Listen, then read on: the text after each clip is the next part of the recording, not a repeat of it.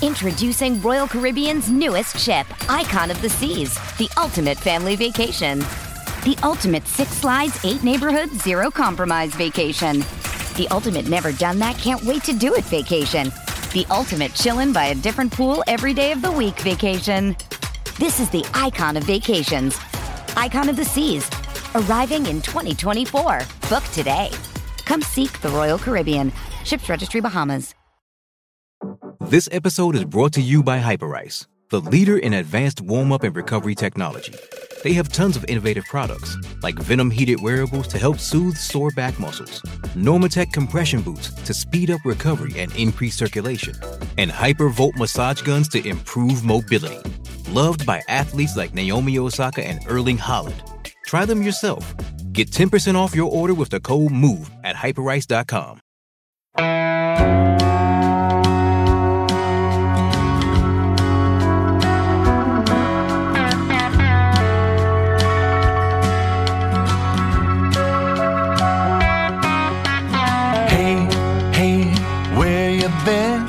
Buckeye Talk is about to begin. Hey, hey, hey, come on in. Welcome to your postgame Buckeye Talk from Cleveland.com. Doug Lesmerises, Nathan Baird, Stephen Means. We are in some kind of lounge in some kind of stadium named for a bank. Ohio State wins 45-31 over Minnesota. We're going to wrap that up for you guys. Just spoke with Ryan Day and the players after the game. 1 a.m. in the East as we record this for Friday morning. We wish this would have happened live on the podcast because it was quite a reaction, but you can go find it on YouTube on our Cleveland.com Ohio State YouTube channel. We got a lot to talk about, Nathan, but we have to talk about the thing first that absolutely flabbergasted me and changed my entire impression of Ryan Day in 2 seconds. The news of this play from Thursday night. Yes, so Miyan Williams was in for his post-game interview, and Joey Kaufman of the Dispatch asked him a pretty innocuous question about what happened on that play. And it was actually maybe the first or maybe even the second or third question that he had received about that play. The play being the 71-yard touchdown run. Correct. The first touchdown of Ohio State's season. Correct. And after he'd been asked about it a couple times, Miyan Williams, maybe he felt guilty at that point after being asked about this great run because he says, actually, that was the wrong play. I ran the wrong way. I was supposed to run left, which is where we had seen the whole offense and correspondingly the defense kind of all sagged to one side of the field on that play, and he ran the other way for a 71-yard touchdown. He admitted that it was a blown play. He blew it. He just happened to have nobody in front of him thanks to some poor play on the other side of the ball, I thought, by Minnesota's defense, and the rest is history. We were not the only people. I saw sports writers who don't cover Ohio State watching at home being like, oh, Ryan Day, schemed it up. And but we were also being like, schemed it up. Because it's like you overload one side, it was up-tempo, you run the running back the other way, and if he beats one guy, I wouldn't even say he's off to the races, because as soon as he did it, people were like, I love Miyan Williams, I told you guys it was going to be awesome. And it's like, no offense to Miyan Williams, I think every running back on this roster would have scored a touchdown on that play, because you had one corner who took an awful angle to beat, and then you were running away from Minnesota defenders who were all on the other side of the field. And someone said, is Miyan Williams really fast or is Minnesota slow? And it's like, well, Minnesota's slow. It's not a shot at Miyan Williams, but it wasn't like a superhuman Herculean effort. It was like Ryan Day schemed it up, except he didn't scheme it up. Steven, it's not to take away from Miyan Williams. We have to take into context when stuff happens. Was there a great block from the line? Was it a great play design? He did his job on that play, and a running back usually has to beat one guy at least, and he did. But, man, it blows a hole in my belief system about football that was not Ryan Day offensive. Stephen, we all assumed it, right? Didn't we all assume it? Could have gotten away with saying, yeah, that was a great scheme call because they had been overloading one side the entire drive. The first play of the game, they overloaded it, then they motioned Garrett Wilson back to the left, and then they got him the ball. And then they spent the rest of that drive overloading one side. So it made sense that, in the world where I think it was this past week, I said Ryan Day's a setup guy. He likes to set things up. Mm-hmm. he set it up. He literally set up a 71-yard touchdown run, and then Mayan Williams, he just ran the wrong play, but then ruined it. They could have kept that a secret. But yeah, I said it in a video, and I'll say it again. Mayan Williams is very good at taking what the offensive line gives him. If the offensive line is going to give him 7 yards, he's going to take those 7 yards. If they give him 71 yards and he runs the wrong way, well, you get a 71-yard touchdown. But there weren't a lot of opportunities today in the small amount that he had where he turned a 7-yard gain into a 13-yard game or something that was maybe only going to go 3 yards, and he went 7 yards on that play. There is a running back on the roster who, however, did do that, and he wears number 32, and that's TreVeyon Henderson. Earlier this week, we did a podcast talking about, like, breaking down what the Ohio State offense is going to look like, or maybe it was last week, what the Ohio State offense is going to look like with C.J. Stroud at quarterback. And I went back and watched the 2019 season opener against Florida Atlantic to show how Justin Fields, how Ryan Day put him in advantageous situations by playing off of leverage, by using motion, all these other things. And I'm like, oh, what a perfect example of that. He just did the same thing with Mayan Williams, except no, he didn't. I thought Mayan Williams' best run of the night actually was a 14-yarder right after Minnesota scored in the fourth quarter to cut it to 38-31. And they came out at the 25-yard line. They handed it to Mayan Williams on first down, and there wasn't a ton there. And he did break tackles and do a bunch of stuff on his own and get a 14-yard gain. And then the next play is a 61-yard touchdown pass to Chris Olave. But if Mayan Williams comes out and gets stopped for a 2-yard gain there, maybe they can't call that play on the next play. So I did think in that moment he really did his job. He had the 71-yarder. I'm trying to look for it. He had another long run where he just kind of had a gigantic hole. I think, as you said it, Nathan, it was like the whole M in the middle of the field was open. And he took advantage of one of those. And listen, I mean, it's easy to say, like, oh, well, you just ran through the hole. Well, sometimes guys still don't do a good job with that. I just thought, and listen, we didn't take any tech subscriber questions for this because it was like the middle of the night by the time the game ended. And we know what you're asking about because we were following it during the game. Some people were really excited about Mayan Williams after the 71-yard run. And I thought that was a little, premature. He's not a Heisman candidate because he ran 71 yards when there was nobody there. Mm-hmm. I think we all think TreVeyon Henderson's a better back. And I think, Nathan, we talked about this sort of specifically on the pod. We thought very possibly that the first deal is it Master or Mayan? Figure that out. Pick one, and then that guy will be the guy who kind of shares it with TreVeyon Henderson in the long run one way or the other. Do you feel like that happened tonight, the first part of that equation? I think it probably did, yeah. I mean, the coaches will evaluate this with their scrutiny of the tape in the week ahead. But from what I saw tonight, I just see a different bounce and wiggle from Mayan Williams, a different sort of awareness on the field than I see from Master Teague, who I think is a very good football player. But I think the proof is a little bit in the pudding. Now, yes, he was in some advantageous situations. As I pointed out in our post-game video, the 71-yard touchdown run that Mayan Williams had tonight was the longest one by an Ohio State running back since Master Teague had a 73-yard touchdown run. I don't remember if it was last season or 2019. 2019, yeah, the game at Northwestern. Jones kind of flashed. Yeah, so I mean, he's done that sort of thing too, where the offensive line flattens the guys in front of him and he's got nobody in front of him and he can run it. Like, Master Teague can do that. But when you start talking about the guys who can be explosive in a way that Minnesota's guys can't, Mayan Williams is closer to that. But TreVeyon Henderson is, when we saw it tonight on that screenplay, that was a more impressive play, I thought, than what Mayan Williams did. And I think we are seeing the groundwork being laid. You can't go in. How many times did he touch the ball tonight, TreVeyon Henderson? Three times. 3 times for whatever it was, 85 yards. Like, he's got to touch the ball a whole lot more than 3 times next week. What this comes down to is, for one, put into context, Teague's run in 2019, that was against third stringers in the fourth quarter, where DeJuan Jones basically created the biggest hole ever. That's true. And with Mayan Williams was the first drive of the game where you have a fresh defensive line that he's going against in that one. But we all know it was showed today. TreVeyon Henderson's first run went for a first down, where he created some of that. And even with the screen pass that he took for 70 yards on that screen pass, he made some moves to make that happen as well. So if you had to rank guys of who is the best playmaker of that 3, it's TreVeyon Henderson, then it's a gap, and then it's Mayan Williams, and then it's another gap, and then it's Master Teague. 26 carries, 201 total yards for the rushing attack, 7.7 yards per carry. Mayan Williams, 9 for 125. Master Teague, 6 for 29. Marcus Crowley, which is mostly late, 6 for 19. TreVeyon Henderson, 2 for 15. C.J. Stroud, not super involved in the run game, 3 for 13.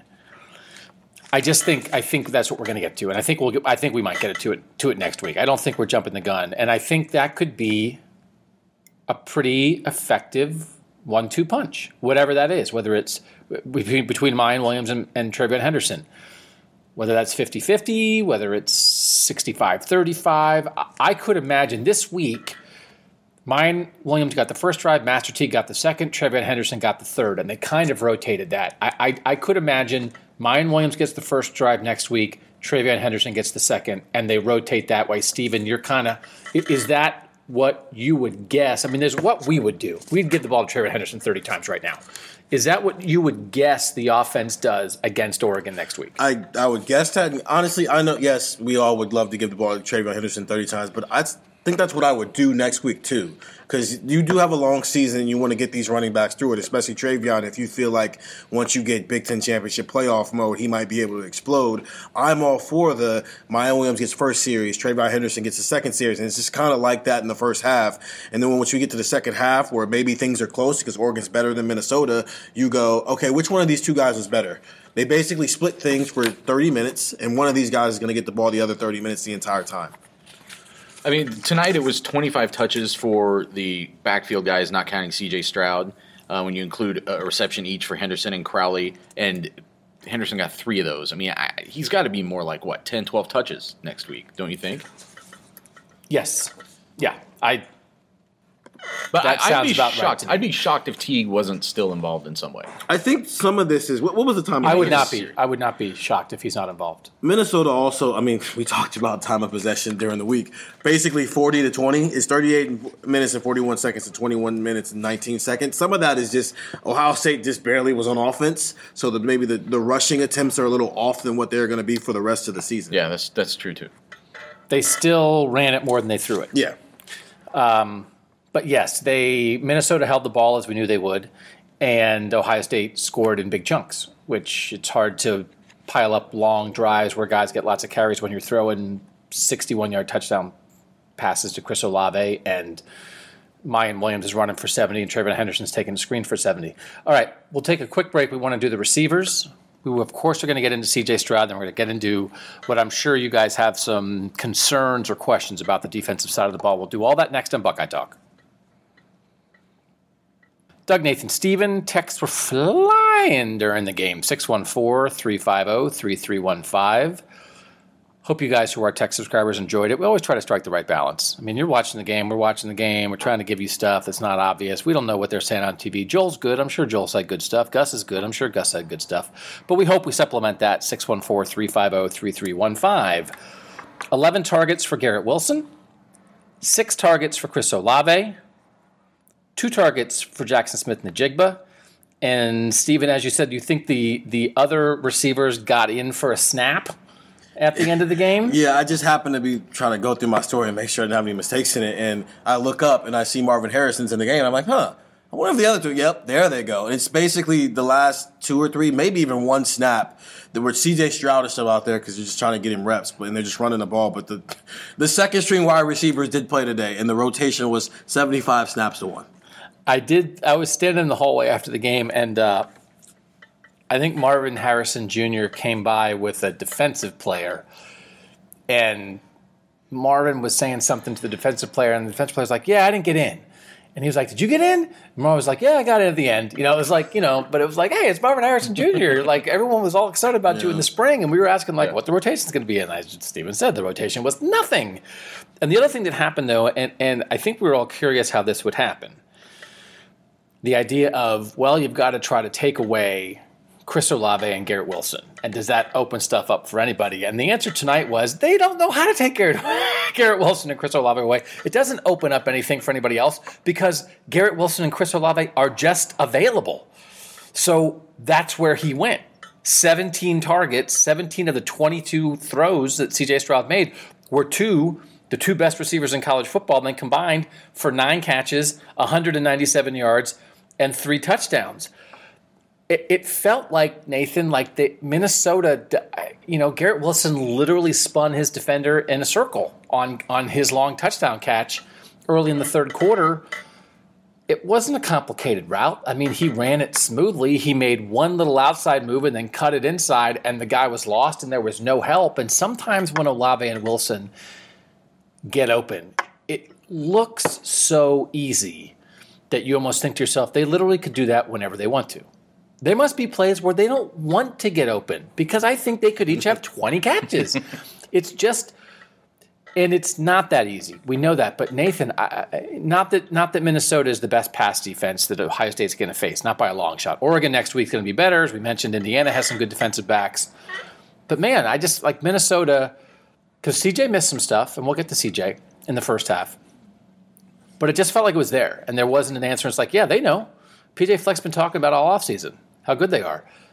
But just because they knew they were good doesn't mean they could stop. They had any plan to try to slow them down at all. Yeah, people who listen to the pod religiously know that I was highly skeptical that there would be some more even distribution of targets in this offense. It just didn't make any sense to me, and I think that was borne out tonight. I mean, Wilson and Olave rarely left the field and never left the field. I mean, they were just out there the whole time, just like it looked last year. Now, I think that's in anything that resembles a competitive game. That's the way it's going to be. I think you're going to see that pretty much probably beginning to end next week against Oregon. You're going to see that in all the big Big Ten games. Now, against Akron, against Tulsa, who just lost to UC Davis tonight, they're going to open it up. You're going to get to see some of those young receivers, so have fun with that. But in any game that matters, that's on the line, you're going to see a lot of Chris Olave and a lot of Garrett Wilson, and it's going to be like it is tonight. I mean, you were seeing them get sort of the smaller intermediate stuff, and they were using that in kind of a safety blanket kind of way at times for C.J. Stroud, just get the ball out on the perimeter into those guys' hands, but then you saw him hit those guys deep. I mean, they have Wilson had a 56-yard touchdown. Olave had a 61-yard touchdown. Like, the explosiveness is there, and also just kind of that get the ball in their hands and let them do something underneath was there too. I think those are both going to be huge components of this offense. I think Garrett had 11 targets and he only caught 5 of them, and like he dropped some balls. Some of it, CJ was a little inaccurate today, but he also dropped some ball. He dropped the first deep ball. He dropped a couple other ones where, quite frankly, and everybody knows I love Garrett Wilson, but at the same time, you're a top 10 wide pick in the NFL draft, and he missed some. He dropped some balls that if you're a top 10 pick in the NFL draft, you need to catch. What others did he drop? And even that deep one, I wouldn't call that a drop. He had to go full extension. He maybe could have caught it, but I don't. I think, and maybe I'm holding him to a standard that he's already set for himself. But it's just we've seen him catch the routinely catch passes like that, even if he has when they were thrown by Justin Fields. Like, I think that throw from C.J. Stroud was he didn't put enough air under that and let Wilson get to it. And Wilson had to make like a full extension dive for it and just couldn't. I did think CJ missed him a couple times. I'm trying to think, because again, like to your point, 11 targets, 5 catches.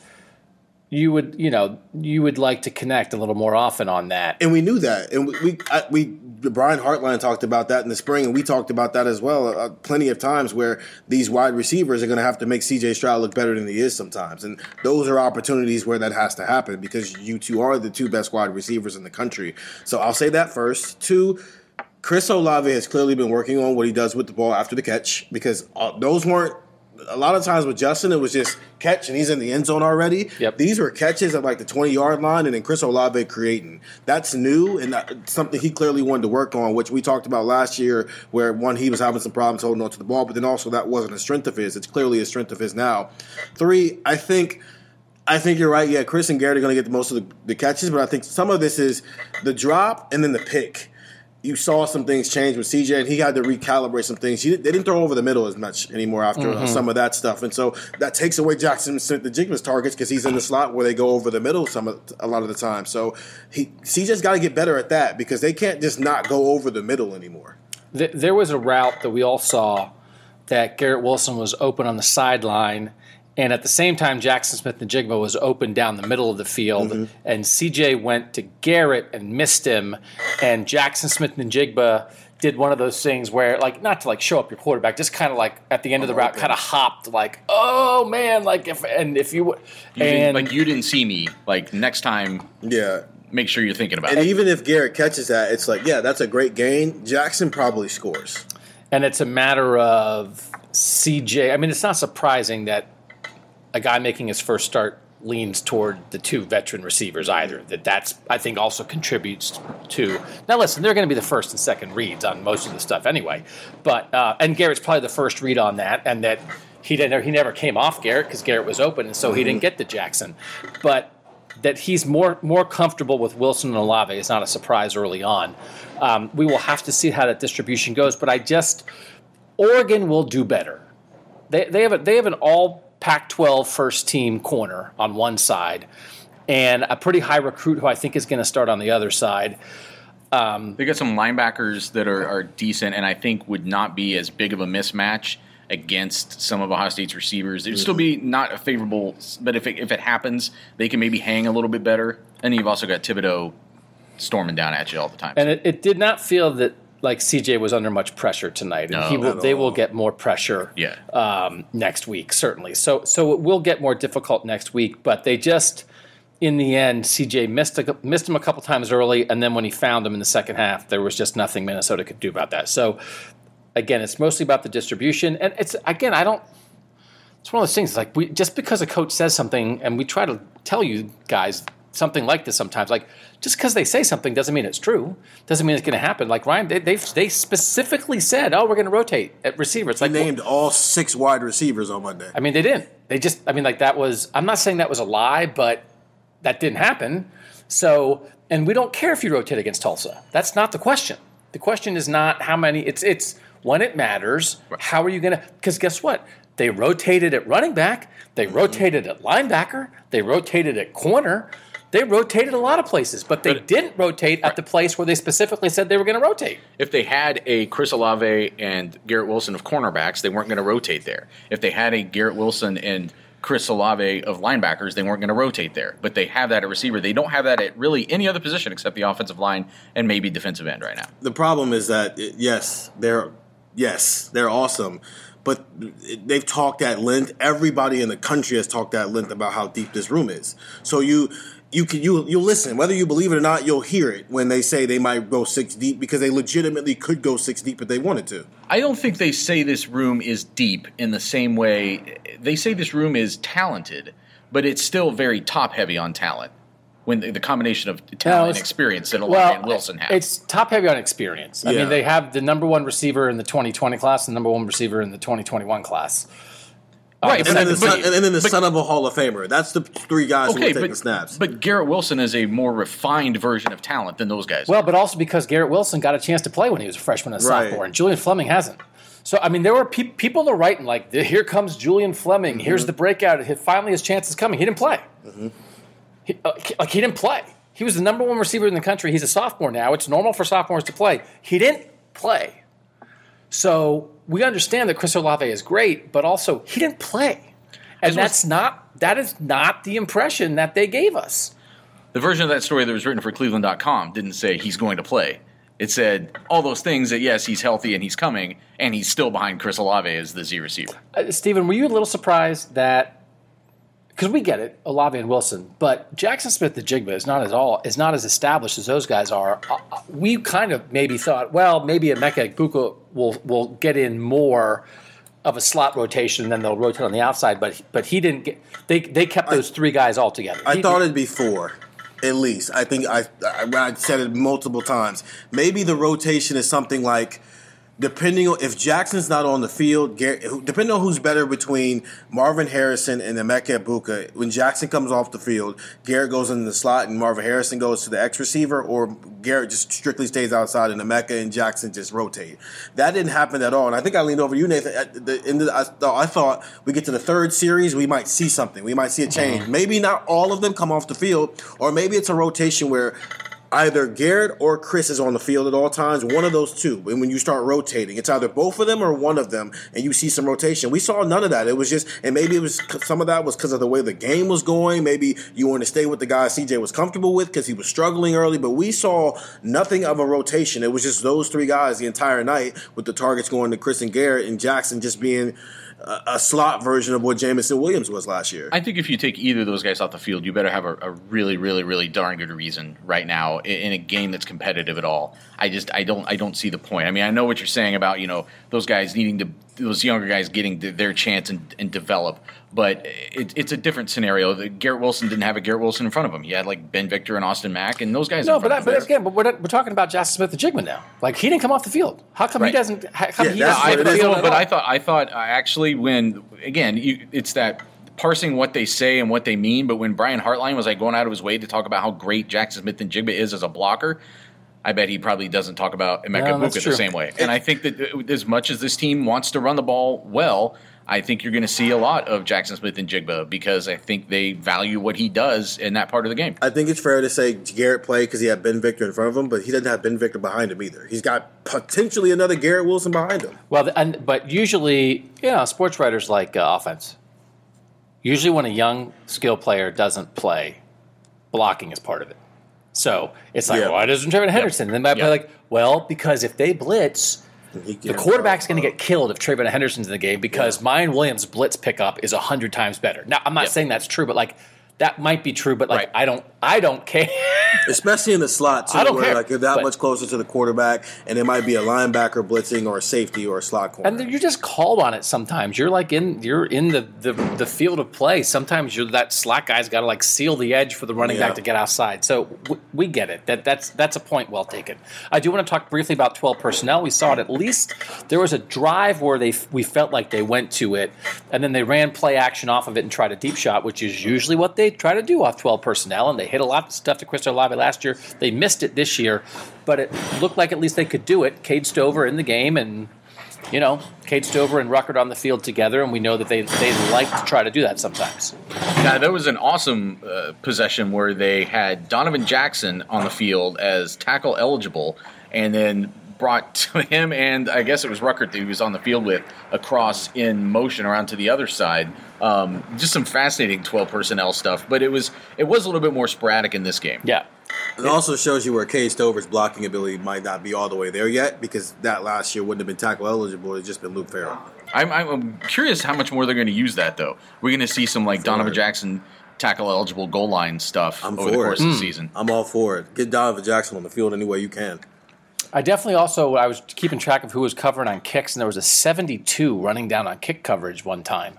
And I was like, man, is that like Tommy Togiai covering kicks? What's happening? And then I was watching, and it was just that they made Cade Stover wear a 72 because there must have been another 16 or whatever. Ryan Watts is probably out there, too. And they were like Cade Stover ran off the field. They were like, get the 72 and yanking it over his head. And I was like, oh, it's not a lineup. But Donovan Jackson was wearing number 41 on that play because then at first it was like it caught us by surprise. You're doing so many things, and we're like, wait, was Josh Proctor just in at tight end in this game? Like, what just happened? And then Jerry comes over. He's like, no, that's a better story, guys. That was Donovan Jackson. That's a better story if it's Josh Proctor. I think it's a pretty good story if it's an offensive lineman. Fair. Too. Josh Proctor, by the way, left the game late. Saw him in the hallway, had a sling on his right arm, walked past Ryan Day. Ryan said, hey, how you doing? And Josh Proctor said, Coach, I'm good. I'll be ready for next week. Now, he's not a doctor, but that's what the conversation was in the hallway about Josh Proctor. All right, before we get to the defense, let's get to C.J. Stroud. 13 of 22 with a pick, 4 touchdowns, 294 passing yards, 3 carries for 13 yards. The texts at halftime, 614-350-3315, to paraphrase, went something like this. McCord, Kyle McCord, oh my God, McCord, Kyle McCord, Quinn Ewers. McCord, Quinn Ewers. Kyle McCord, oh my God, Quinn Ewers, Kyle McCord. Was that just you texting Quinn Ewers back to them?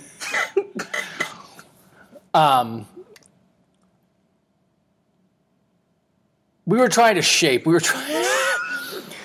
mean, it's like you sit in the press box and you make jokes, whatever. It's like CJ missed stuff. CJ missed stuff in the first half. He missed throws that Justin made last year. And it's like, whoa, well, freshman quarterback missed throws that the number 1 draft pick made last year. What's going on? And it's he missed some throws. He looked a little... He was missing. He missed throws, and you're just not used to seeing it. And he missed more throws than Justin missed when Justin was playing his first year in 2019. But he explained it. I thought he was very reassuring. And if you were an Ohio State fan that watched the post-game news conference or has a chance to see it, I thought that 8 minutes with C.J. Stroud was very reassuring because he was very upfront about I was nervous. I was rattled. I wasn't. And Steven, you were asking, did you feel like you had to settle down? He was like, yeah, I just had to settle down. And then he did settle down. And then his receivers were open in the second half, but he also made the throws. And we thought sometimes when he made the throws, he still looked like he was trying to maybe place it in there instead of let it go, but it got there. Nathan, I thought we could watch him process it on the field, and then I thought watching him explain the way he processed it and got through it and came out the other side with 294 passing yards and 4 touchdowns, I was reassured watching C.J. Stroud sort of live through this game when, I was talking to somebody else after the game, and it's like after that first half, you didn't know which way it was going to go. Because if he came out, now listen, they're not going to bench the quarterback in the first game, but he could have come out and kept missing. Yep. And if he came out and kept missing, they might have lost. Yeah, again, at some point in that first half, I remember saying out loud to you guys, it's like this reminds us that Justin Fields did have a whole year of football where he played quarterback in games and threw passes in the SEC before he came to Ohio State to be a first-time starter. Like, that was a very different experience that C.J. Stroud didn't get to have. Now, C.J. Stroud also may just not turn out to be as good as Justin Fields, which is not a knock against him because Justin Fields is a great football player. But I think you just saw the difference there in just how refined they are at this relatively similar stage of their careers. I thought you bring up a good point, and I was talking about during the game, that even when he was making completions, they weren't precise enough. They weren't. People I think know what I'm talking about. Like, receivers like to get the ball at a certain place, and like Ryan Day, I'm sure is telling him, you got to put that ball at a certain place so the guy can catch it, turn, and go. And there were too many plays. There was a kind of a thing out in the flats to Garrett Wilson that he had to jump up for. And again, C.J. Stroud wasn't under duress. He wasn't under pressure most of this game. Certainly, the interception that was thrown was a ball that was high and behind Chris Olave that he barely got a hand on. Actually, if he had never touched it, it probably might have sailed by, but he got a hand on it, tipped it up, and it gets picked off there. Like, those were on C.J. Stroud. He was making poor reads, poorly timed throws, and was not playing well. Was he making poor reads? Because he thought he not maybe reads is the good wrong way, reads, bad execution. Yeah, I think he kind of said, no, I thought I saw it. Okay, I thought after the pick he got a little reluctant and maybe wasn't seeing some stuff. And I do think in a Ryan Day offense, Ryan Day would rather, if you're not sure of what you see, he wants you to eat it.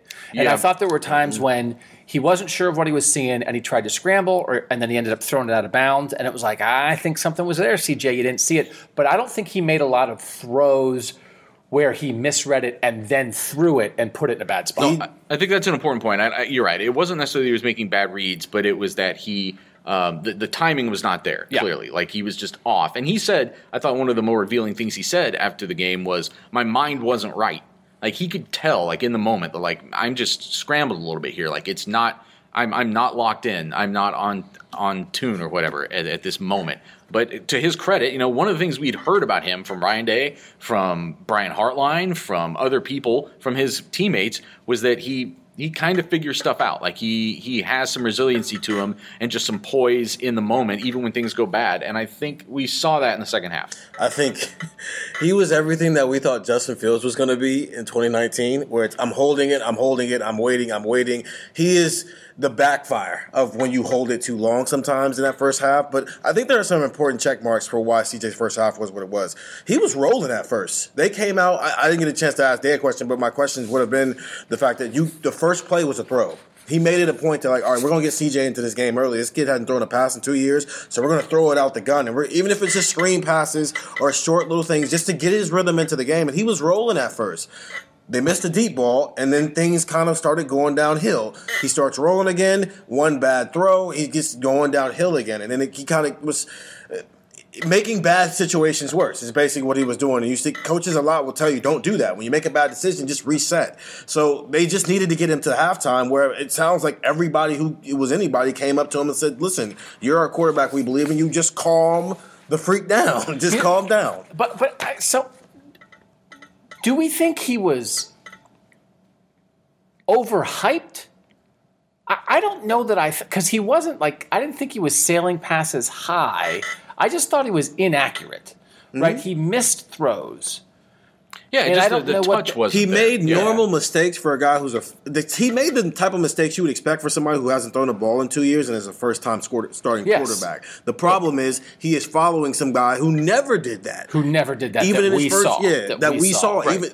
Even in like his first year, he was never that inaccurate. And so now that we're living back in the normal world of what quarterback play is, we want to freak out. I said it to you guys. It was Spencer Rattler-ish. I wrote it 6 months ago. Expect this to look like 2020 Spencer Rattler, where it's not always clean at the beginning of the season, but as the season goes on and gradually gets better and gradually gets better. And now, I mean, Spencer Rattler's in a position where he's a favorite for the Heisman to be the number one pick in the draft. So he's not Spencer Rattler. No, I'm saying. But I don't know that we do him favors by saying, I've done it too. Spencer Rattler was like the number one quarterback in his class and is now currently is like the most experienced quarterback in the country and the Heisman favorite. I know what you're saying, but I don't know that he's ever going to be Spencer Rattler. And I don't know if we do him favors by making that comparison, because that's part of where I am with him is I don't know exactly what his upside is. And I think some of the things he missed tonight, I wonder if he'll miss them even when he's not rattled and when he's good and when he's in the zone, because I don't know if he's as accurate as Justin. I don't know if he's as dynamic on the move as some of these other guys. I don't know if he can gunsling it like some of these guys. And so in the idea of every quarterback works it out, yes. And we saw Spencer Rattler, they lost 2 of their first 3 games last year, and then he got it rolling, and Oklahoma was really good by the end of the year. Mm-hmm. Here's part of the point of this. Clemson, Alabama, and Ohio State all have first-year quarterbacks this year. I picked Clemson and Alabama to not make the playoff, in part because of that. But I did pick Ohio State to make the playoff. And part of that reason is because C.J. Stroud was off in the first half tonight, and Ohio State was playing Minnesota. And if DJ Uiagalelei has any growing pains in week 1, he's playing Georgia. And if Bryce Young has any growing pains in week 1, he's playing Miami. And then after that, he's playing Texas A&M, and he's playing LSU. And I just think all these quarterbacks, I saw someone from PFF tweet this tonight, everybody who's all in on these 3 teams and are just like, hey, they're Bama, Clemson, and Ohio State. They're just going to roll, man. Like this, I think what we saw tonight was normal, young quarterback mistakes. And I think part of the point is when Spencer Rattler made those mistakes early last year, especially against Iowa State was good enough on both sides of the ball to beat Oklahoma in that moment. I think the team, especially Clemson in week 1 against Georgia, and then Bama through the length of a tougher SEC schedule, if Bryce Young and DJ Uiagalelei make those mistakes, I think their teams might lose because of them.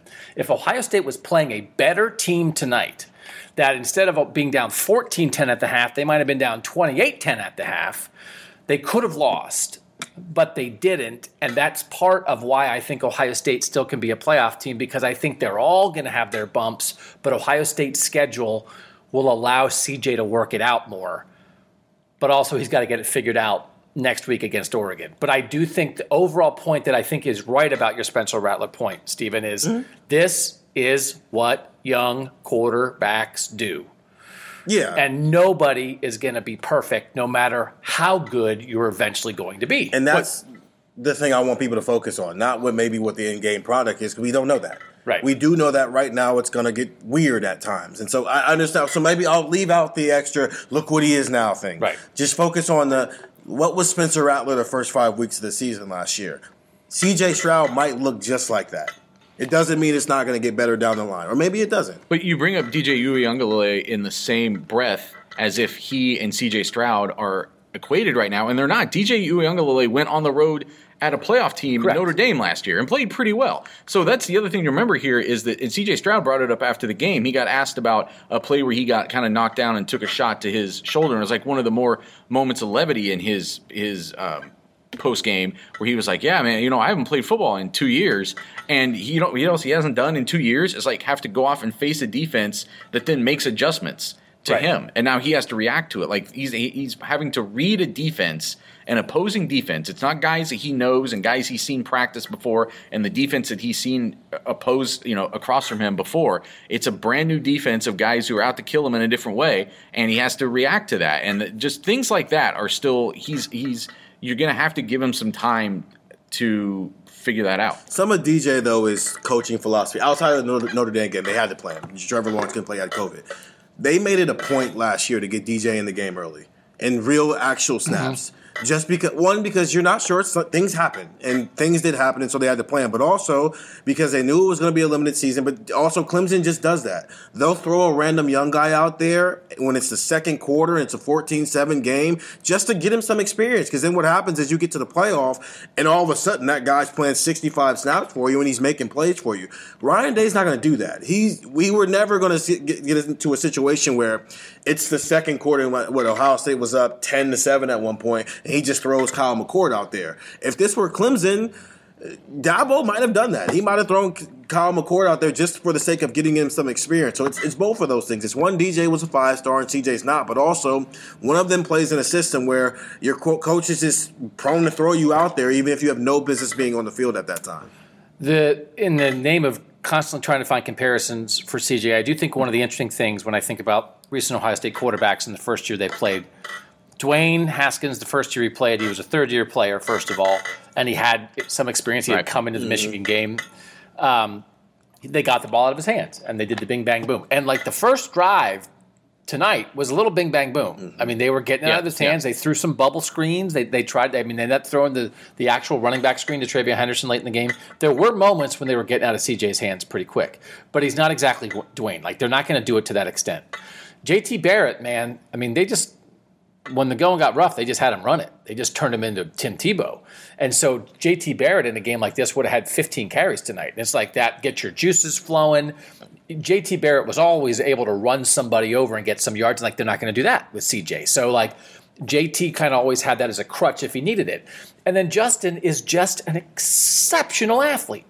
He's just exceptional. So CJ's not quite that. So I do think – if he's not getting it out of his hands like Dwayne, if he's not going to lean on the run game like JT, if he's not just an absolutely through-the-roof athlete like Justin, then I do think in the end it is a little harder for him because he doesn't quite have an identity or whatever. What is his thing to make his life easy, right? That all three of those guys as young quarterbacks, when in doubt, I think they had a thing that could make their life easy themselves.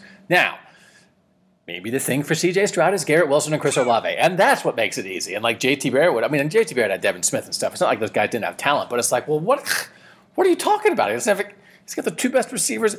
So it might be that, but it's no fun to be down on. I mean, I thought C.J. was great in the post-game press conference. I thought he was very good in the second half. But there are parts of me that wonder, are some of the things that we saw early maybe going to be there beyond being jittery, right? There some things that he's just not quite the deep ball thrower that Justin is. And if there's a moment where he holds on to it, Steven, you're talking about every now and then when he holds on to it, it's like, oh, okay. He had a play on a 3rd and 12, where I don't know that he exactly saw it. So he didn't let it go, and then he tried to run it. It was like, well, he ran 6 yards, and he practically got flipped. Because it's like, well, he's not going to run for 12 yards on 3rd down because he's not Justin Fields, and he's not Terrell Pryor, and he's not Braxton Miller. And I still come away, as impressed as I am with the way C.J. Stroud handled himself, I come away with a couple questions about that. What was it that we saw tonight that was more than game one hesitancy and jitters? I think that's fair to ask. I will say that when we talked to the receivers recently about C.J. Stroud, Garrett Wilson went into this whole thing about how he compares him to Russell Wilson for the way that he throws the deep ball. Chris Olave had a lot of good things to say about his arm strength and his arm talent. So it makes me think that they have seen it under controlled conditions and under familiar conditions, and not the same threat that you have from a true opposing defense. They have seen it. So that kind of on the flip side of what you're talking about, it makes me wonder that as he gets just comfortable in his own skin out on a football field again if some of that starts to come through in a real way. The problem is he didn't have a preseason game, quote unquote. Yep. If they would have played Tulsa this week and he'd have had a game where he was 21 of 25 because it's Tulsa and 285 yards and 4 touchdowns, and it's like, all right, he's in the group. And then he comes out here in this environment and does this. Maybe the first half doesn't look how it does. Or maybe it does look the way it does, and now we have a better read on things because we've seen it for 2 games, so we have an idea of what he is as a quarterback. But because he got thrown right into the fire and it doesn't get any easier next week, now we're going to have 2 straight weeks of wondering, is this how it's going to look at the end of the season? Because we don't get to see it at its best. I just think we're somewhere between everybody wanting to play the backup quarterback at halftime and, hey, everything's good. Mm-hmm. He hit a bunch of wide open guys in the second half against a Minnesota secondary that never really had a chance, right? That there's a reality that's somewhere in between there. It's fun to overreact in the moment. I'm not making fun of anybody overreacting because it did not look great at times in the first half. But let's make sure we don't overreact the other way and think like, well, that's it. Good to go. No quarterback issues for Ohio State this year because he's going to be 100% awesome. But I thought the way he handled himself and talked about how he fought through it was enlightening, and it gave you a peek at sort of what we all talked about in the preseason, that it's not just arm talent. It's what Ryan Day is looking for in a quarterback. And I thought we got a little glimpse of that in the way C.J. Stroud processed his first start as a college football quarterback. All right, I know you guys want us to talk about the defense. We'll do that next on Buckeye Talk.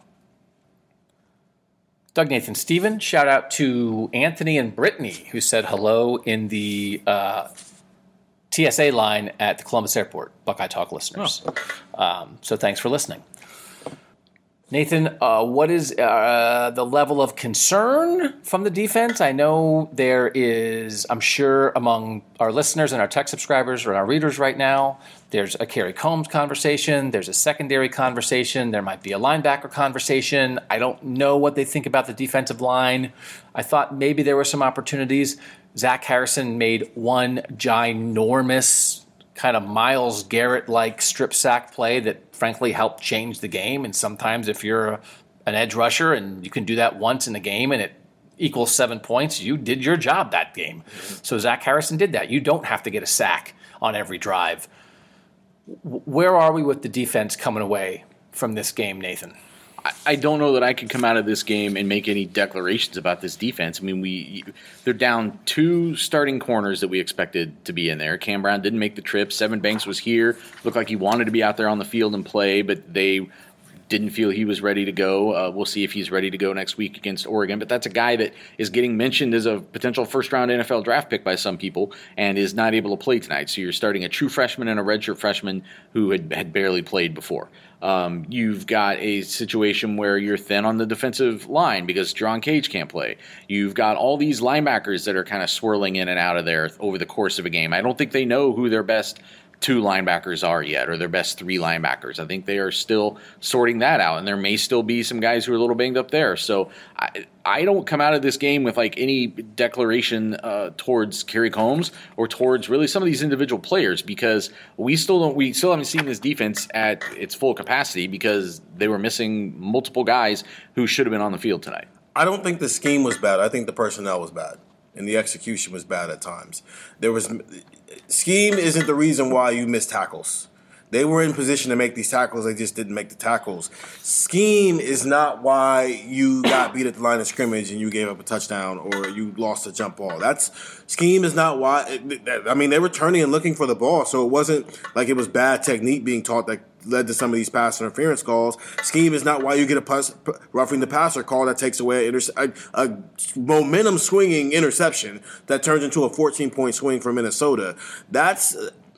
They got to figure out who their best 11 is and start to roll with that. Maybe it's hard to do that when you're missing guys because of unavailability and some injuries or whatnot, but you got to figure out who your best 11 is, because right now rolling out 25 different guys on defense isn't getting the job done. Well, that's how you figure out who your best 11 are, though. I don't think you can't just arbitrarily pick 11 guys and stick with them no matter what. I think they're trying to figure out who their best 11 guys are. Did Ryan Day basically say that like they really don't exactly know yet? Yeah. Do we believe that? Like, again, the things that what you saw on the field tells you that they believe that. I mean, Especially given the opponent. Yeah. Yeah, and you're right. I think defensively this has to be a better performance. There was definitely, though, some undisciplined plays. If you take away the missed tackle that Legend Cavazos had on the 4th and 1 play that went for like a 56-yard gain. Right. Take away that play. The one that led to his coverage on the touchdown in the end zone after that, as you pointed out, Doug, wasn't really terrible. I think he just got there. Yeah. He just got beat by a good player. But it was the run that led to that was the problem. Now, they were going to get a first down anyway, but his missed tackle made that a blow-up. And then the roughing the passer on Dallas Gant when they should have got off the field. It led to the Josh Proctor interception that wasn't an interception. That might have been a 14-point swing. Like, for people who are out there who are really melting down about the defense, just take those 2 plays away and think of how different this game looks. The Dallas Gant thing is tough. I mean, it's the way the game is called. Stuff like that happens. You just can't do it. Dallas Gant didn't rough the passer on purpose, but you just can't get near the quarterback's head in any situation. And again, not to that was just an awful throw by Tanner Morgan, who I actually thought might be better tonight than he was. I did not think he was that good.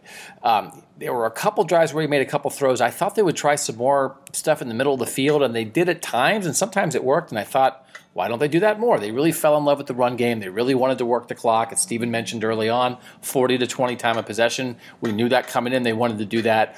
But I thought they, especially when they saw that Ohio State's 2 best outside corners weren't playing, I'm surprised they didn't try a little more stuff to try to beat some of these corners on the move. But regardless, it was a gift interception. He dumped it in Josh Proctor's breadbasket, but Josh Proctor caught it, made the play, and had a nice run down the sideline. I got taken away by that. I think your point, Steven, it's like you just looked out there sometimes at the 11 guys on the field, and again, Sevyn Banks and Cam Brown did not play, and they will play, and they're supposed to be the 2 best corners. But sometimes, Steven, you looked out there and you're like, man, that's Ohio State's defense, in a Big Ten game where they're losing right now, and those are the 11 guys on the field. That feels like a half step short of the talent standard that we're used to seeing around here. And they've been raving about Denzel Burke since he showed up as an early enrollee, and that's fine as a depth guy. He's still a true freshman. You don't ever want a true freshman starting at corner. I don't care how good he is, and there's reasons for that, because if he makes a mistake, it typically equals points, which is what Kerry Combs said 12 months ago when we were begging him to put some true freshmen on the field. You don't want to do that. Ryan Watts was okay tonight, but he would have been better if he was like the 3rd corner and not the 1st corner. Legend Cavazos gave off some Damon Arnett vibes. It's where it's going to be some high moments, but it's also going to be some moments where it's going to be some pass interference call. And even in the linebacker room, I think Tommy Eichenberg started out really well, but then he had some moments where he missed some tackles. Cody Simon flashed with that blitzing. They sent a lot of linebacker blitzes tonight, just at first glance at that, and Cody Simon had the first sack. He was okay, but he wasn't great tonight. Taraja Mitchell had some drives where he was all over the field, and then he had some drives where I forgot he was out there. My outrageous prediction was I think 12 tackles for Taraja Mitchell. He had 10, but he was not the leading tackler. Ronnie Hickman, 11 tackles, led the way. 2 sacks. And again, last year we talked a lot about getting home. And again, I thought, Minnesota was not going to have Tanner Morgan stand back there for 7 seconds and just stand there. They attempted 25 passes. Yeah. So. That's also, they won a lot of opportunities. He had a lot of screen passes, especially early on, which they kind of abandoned. Ty Hamilton broke up one where he had an interception, but I thought it was a great drawn-up play. It was just a great play by Ty Hamilton. They kind of abandoned that screen game, which they were getting after the quarterback. They just weren't getting home, but they were getting after him. I thought that Minnesota would start doing more of that stuff, especially once Ohio State's offense started rolling a little bit in the second half. They didn't go back to it. 2 sacks. One's the Zach Harrison game-changing strip sack that leads to the fumble that Haskell Garrett recovers and runs back for a touchdown. The other one's a Cody Simon sack on a blitz to end the first half when they blitzed Taraja Mitchell and Cody Simon up the middle and forced the pressure and got a sack and ended Minnesota when they were trying to still do something at the end of the half. I thought, again, watching Minnesota, Wisconsin at the end of last year, I thought there were some opportunities maybe to try a few more of those linebacker blitzes, Nathan. But to your point, Minnesota didn't throw it a ton. Again, I don't know that we have a great read on it, and you have to take into account the guys that didn't play. But I don't know that it soothed anybody. If you were an Ohio State fan that came in with some concerns about the defense, I don't know that they were vanquished by what we saw tonight. No, I think that's fair. I still, though, I'm wondering about the cornerback situation. I said this to you before the game. I think if Cam Brown were out for an extended period of time, that by the time we're 3 or 4 weeks into this thing, Denzel Burke had 3 pass breakups tonight. He did. Now, they went after them a lot. They went after the young corners, as they should. But, now if you put, Sevyn Banks back on the field next week for the majority of the game, and now all these freshman corners only have to play, they're splitting up half of the game instead of the 2 of them or three or 4 of them playing the whole thing. I don't know. That starts to form in. That's where you're doing the old Kerry Combs thing of taking 2 or 3 guys and making them one and getting in theory the most out of all 3 of those guys and turning them into one position. That I start to buy a little bit. And I think that there is a ceiling of talent that some of these guys have that even though Cam Brown has more experience, I still don't know that I am convinced that he is the second best cornerback on this team in terms of talent, and those guys could just be better. I think what might help with that is the only 2 quarterbacks on the rest of their schedule who might be able to take advantage of what they have going on right now are Talia Tagovailoa, and Maryland has 1 weapon, and Raheem Jarrett, and then Michael Penix, and there's 5 games and a bye week before they have to play them. So I would agree with that we'll see Denzel Burke get better. We'll see Ryan Watts get better. Of all the things that Oregon might do next week, challenge the secondary with a great passing game, is not at the top of the list. No, but the bigger problem, I think, is if Proctor can't play. I think that's a potential huge problem against Oregon because they've got 2 running backs who are elusive and fast and talented. And now if you miss a tackle at the second level, it's a potential catastrophe. And again, he said, "Coach, I'll be ready next week." So, he wasn't while he was in a sling. While he was in a sling. But, Ryan Day didn't say, "Hey, how you doing?" And he didn't say, "Oh, it hurts so much." He said, "Oh, Coach, I'll be fine." And he could have told the truth in that moment. He didn't know you were standing right there. Or maybe yeah. I was being I just blended into the background. It was me at my reporting best. So yeah, it's hard. And last year, all we wanted them to do was play some younger corners. And then tonight they played some younger corners, and we're like, oh, these younger corners aren't very good. What's going on? So it's if you're going to play Denzel Burke, who's a true freshman, and Ryan Watson, Legend Cavazos, who were second-year guys who barely played last year, they're not going to be Marshawn Lattimore and Jeff Okudah the first time they take the field. So they also might have been. If Ryan Day said, hey, if it was an emergency, Sevyn Banks could have played, maybe he didn't think it was the worst thing in the world in a game where they're pretty sure they're 99% sure they're going to win. They're okay.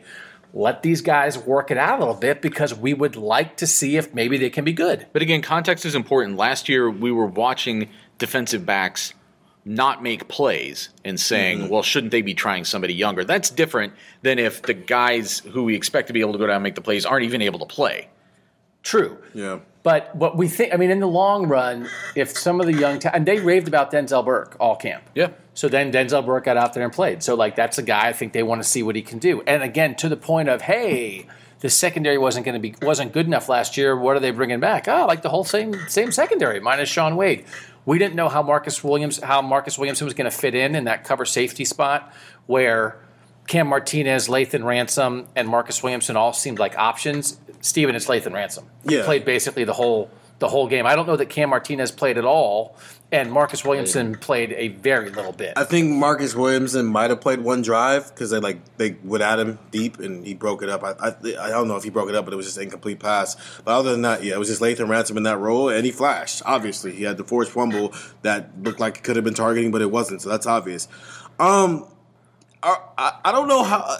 I was kind of shocked about the Jack Sawyer not playing thing, but now that I've been sitting here thinking about it, I'm not that shocked that JT played more than Jack Sawyer. Significantly more. We did end up seeing Jack Sawyer on the field in the second half, but JTT is what? 30 pounds heavier than Jack Sawyer and against a running team? So in the story I was writing about Zach Harrison, I was talking to his high school coach, Zeb Schroeder. He said, I think the reason why Zach played so much in 2019 is because he came in already really good at stopping the run.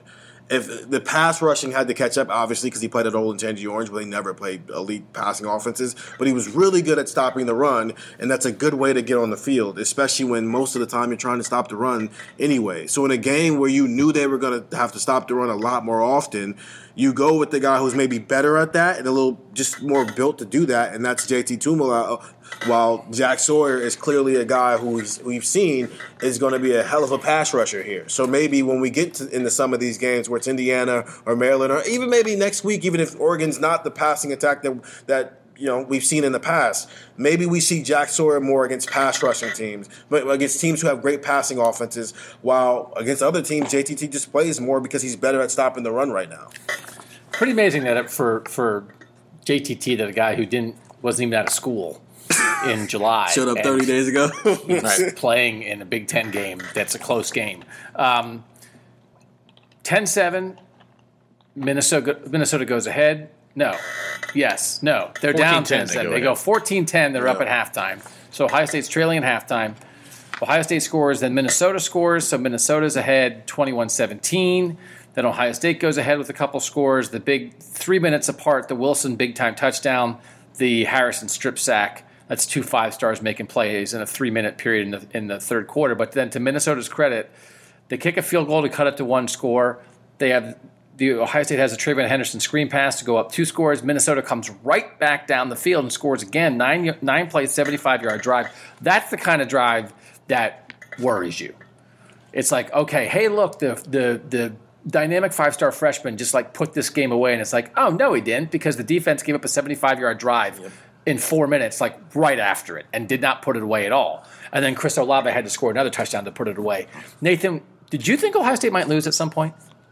Oh, I thought they could lose. Certainly, yeah. I mean, they're down at halftime, and they didn't have. Again, I feel like we're repeating ourselves a little bit, but the last 2 years when they've been in situations like that, you thought, okay, 2019, they have that defense that's probably going to come out and just stifle anybody, which happened against Wisconsin in the Big Ten Championship game. In 2020, they had Justin Fields, who could go out and create things in a way that C.J. Stroud can't yet. So they always had these things in their back pocket that they could fall back on. And tonight, especially the way C.J. Stroud was playing in the first half, I thought that, yeah, they seemed very vulnerable. I think what they got back to a little bit in the second half was they found that explosive play that they could always just come up with. And they shut off the thing that was killing them. I mean, yes, a 75-yard 9-play drive touchdown is not good. But what was worse was when Ohio State was like giving Minnesota its explosive plays. Like it was not, they weren't explosive in terms of yardage, but they were explosive in terms of what I think they were doing to the psyche of that defense. And that was like, again, that blown tackle that leads to a big run, the roughing the passer penalty. Like they were giving Minnesota chances to flip the field, chances to flip momentum that Minnesota wasn't creating for itself. Once it kind of closed that off, then it opened the door for what ultimately the second half was. I mean, C.J. Stroud came in and he was like, boy, you know what Minnesota was doing with the time of possession, like that's crazy. Like they just don't give you any chance. And then they scored in the first 5 minutes of 5 minutes of play of possession that Ohio State had in the second half. It scored 35 points. It scored a touchdown a minute in the first 5 minutes that it had the ball in the second half. Minnesota wasn't aggressive with the play calling night, obviously 40 to 20 time of possession. I think there was one drive where they should have been aggressive. Aggressive is not a word. Aggressive. And that's when they got the ball back with like 3 minutes left in the first half, and it's 14-10. Ohio State just did nothing with a drive. It was a 3-and-out. I think if Minnesota walks down and they go up 21-10 at halftime, then I think it gets interesting, because even with Ohio State coming out in the first drive of the second half and going deep very early on, I think it was a 1-play drive at that for a touchdown pass. You're still down 21-7 and you're climbing an uphill battle. But they didn't do that, and thanks to Cody Simon, they go into the half only down 14-10. They tried though. They tried. They took a deep shot right before the sack that.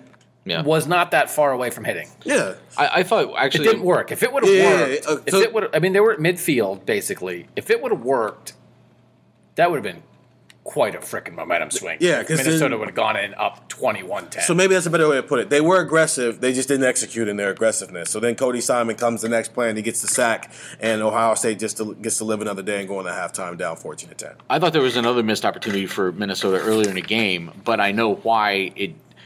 Early in the game, it was 3rd and 2. Ohio State brought 7 guys up to the line because, and in that if you had your quarterback on the field, you could have audibled into something. You could have made a call there, I think, and I would have thrown the ball there if I was Minnesota. Instead, but they didn't because they had the Wildcat package in there, so they just ran and didn't get it. And I thought, I mean, if I was a head coach, I would build a giant catapult. That would be like part of my package, that how you have to pay to hire me. Because as soon as my offensive coordinator brought me in the Wildcat plays, I would put him on it and launch him into the sun.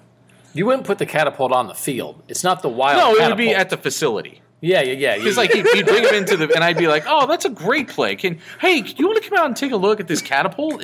You got to have it in the background when you're doing job interviews. Yeah. I have said that before. Like I wouldn't launch him in the sun at the interview, but the interview would be over when you brought me your Wildcat plays. Because I thought if you just like put the catapult in the backfield and like you put like your running back on the catapult and shoot him over the line. I don't think that's allowed. On 3rd and 2, that would work. No, it was a completely punitive catapult. So again, we're just trying to tell you how close this game did feel at one point, because again, Minnesota's ahead at the half.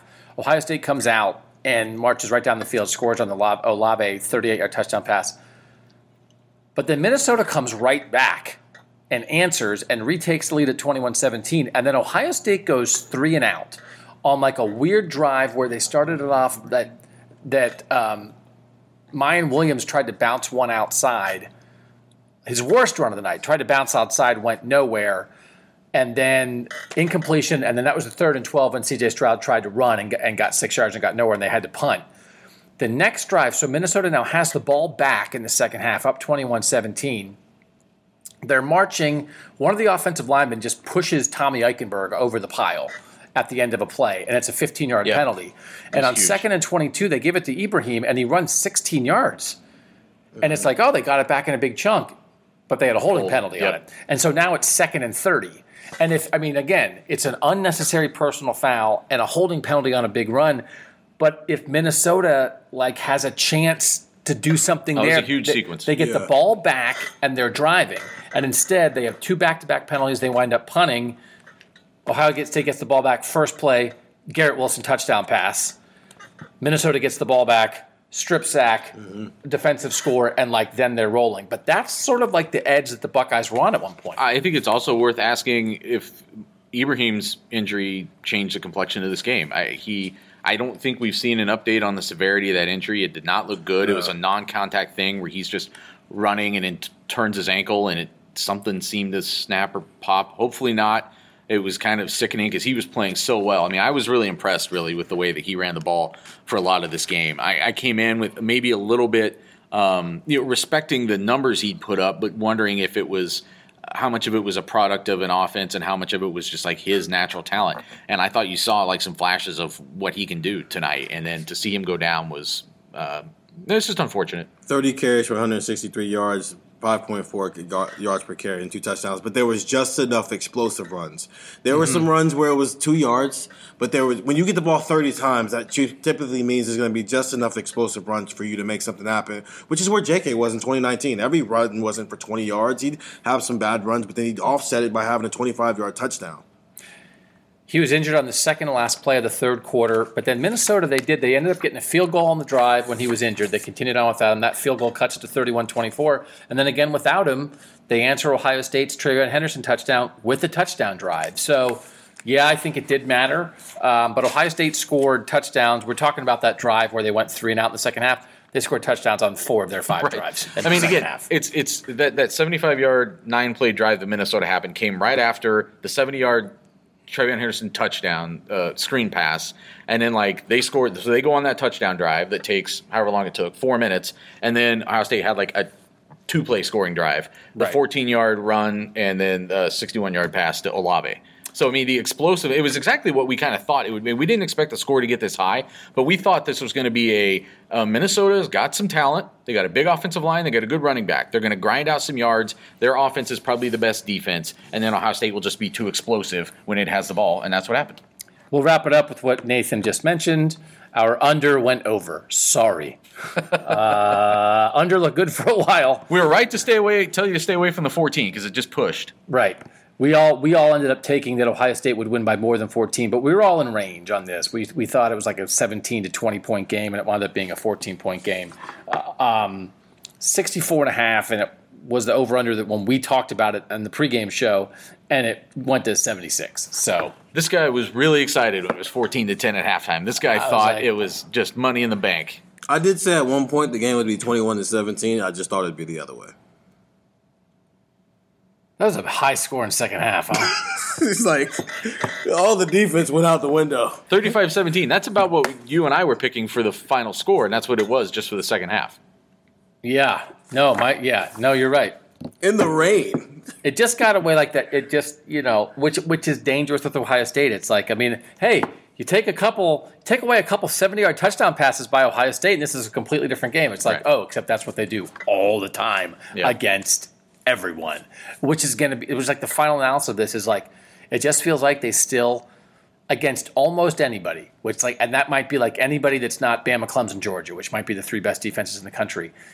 It feels like they have four guys on the field most of the time that are all capable of scoring a 70-yard touchdown the very next time the ball is snapped. And that is a heck of a way to play football. It is, but man, I really think I think the challenge on defense really ramps up this next game. I mean, Oregon's got we talked about it earlier when we talked over the summer. Like Oregon has, you can look across their defense, the talent equates defensively with Ohio State. This might be a better defense than Ohio State has.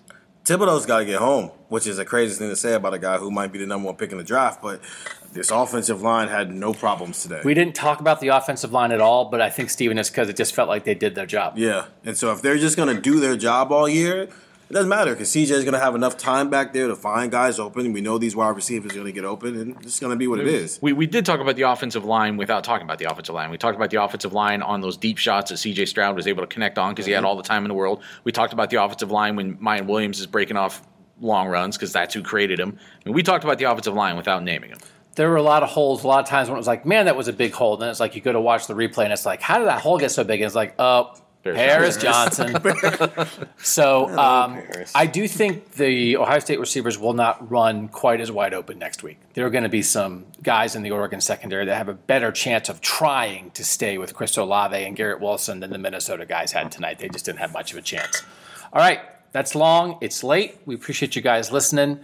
Make sure you're reading cleveland.com/OSU and be a great time to try the texts at 614-350-3315. For Nathan Baird and Stephen Means, I'm Doug Lesmerises. Buckeyes win 45-31 in the season opener at Minnesota, and that was Buckeye Talk.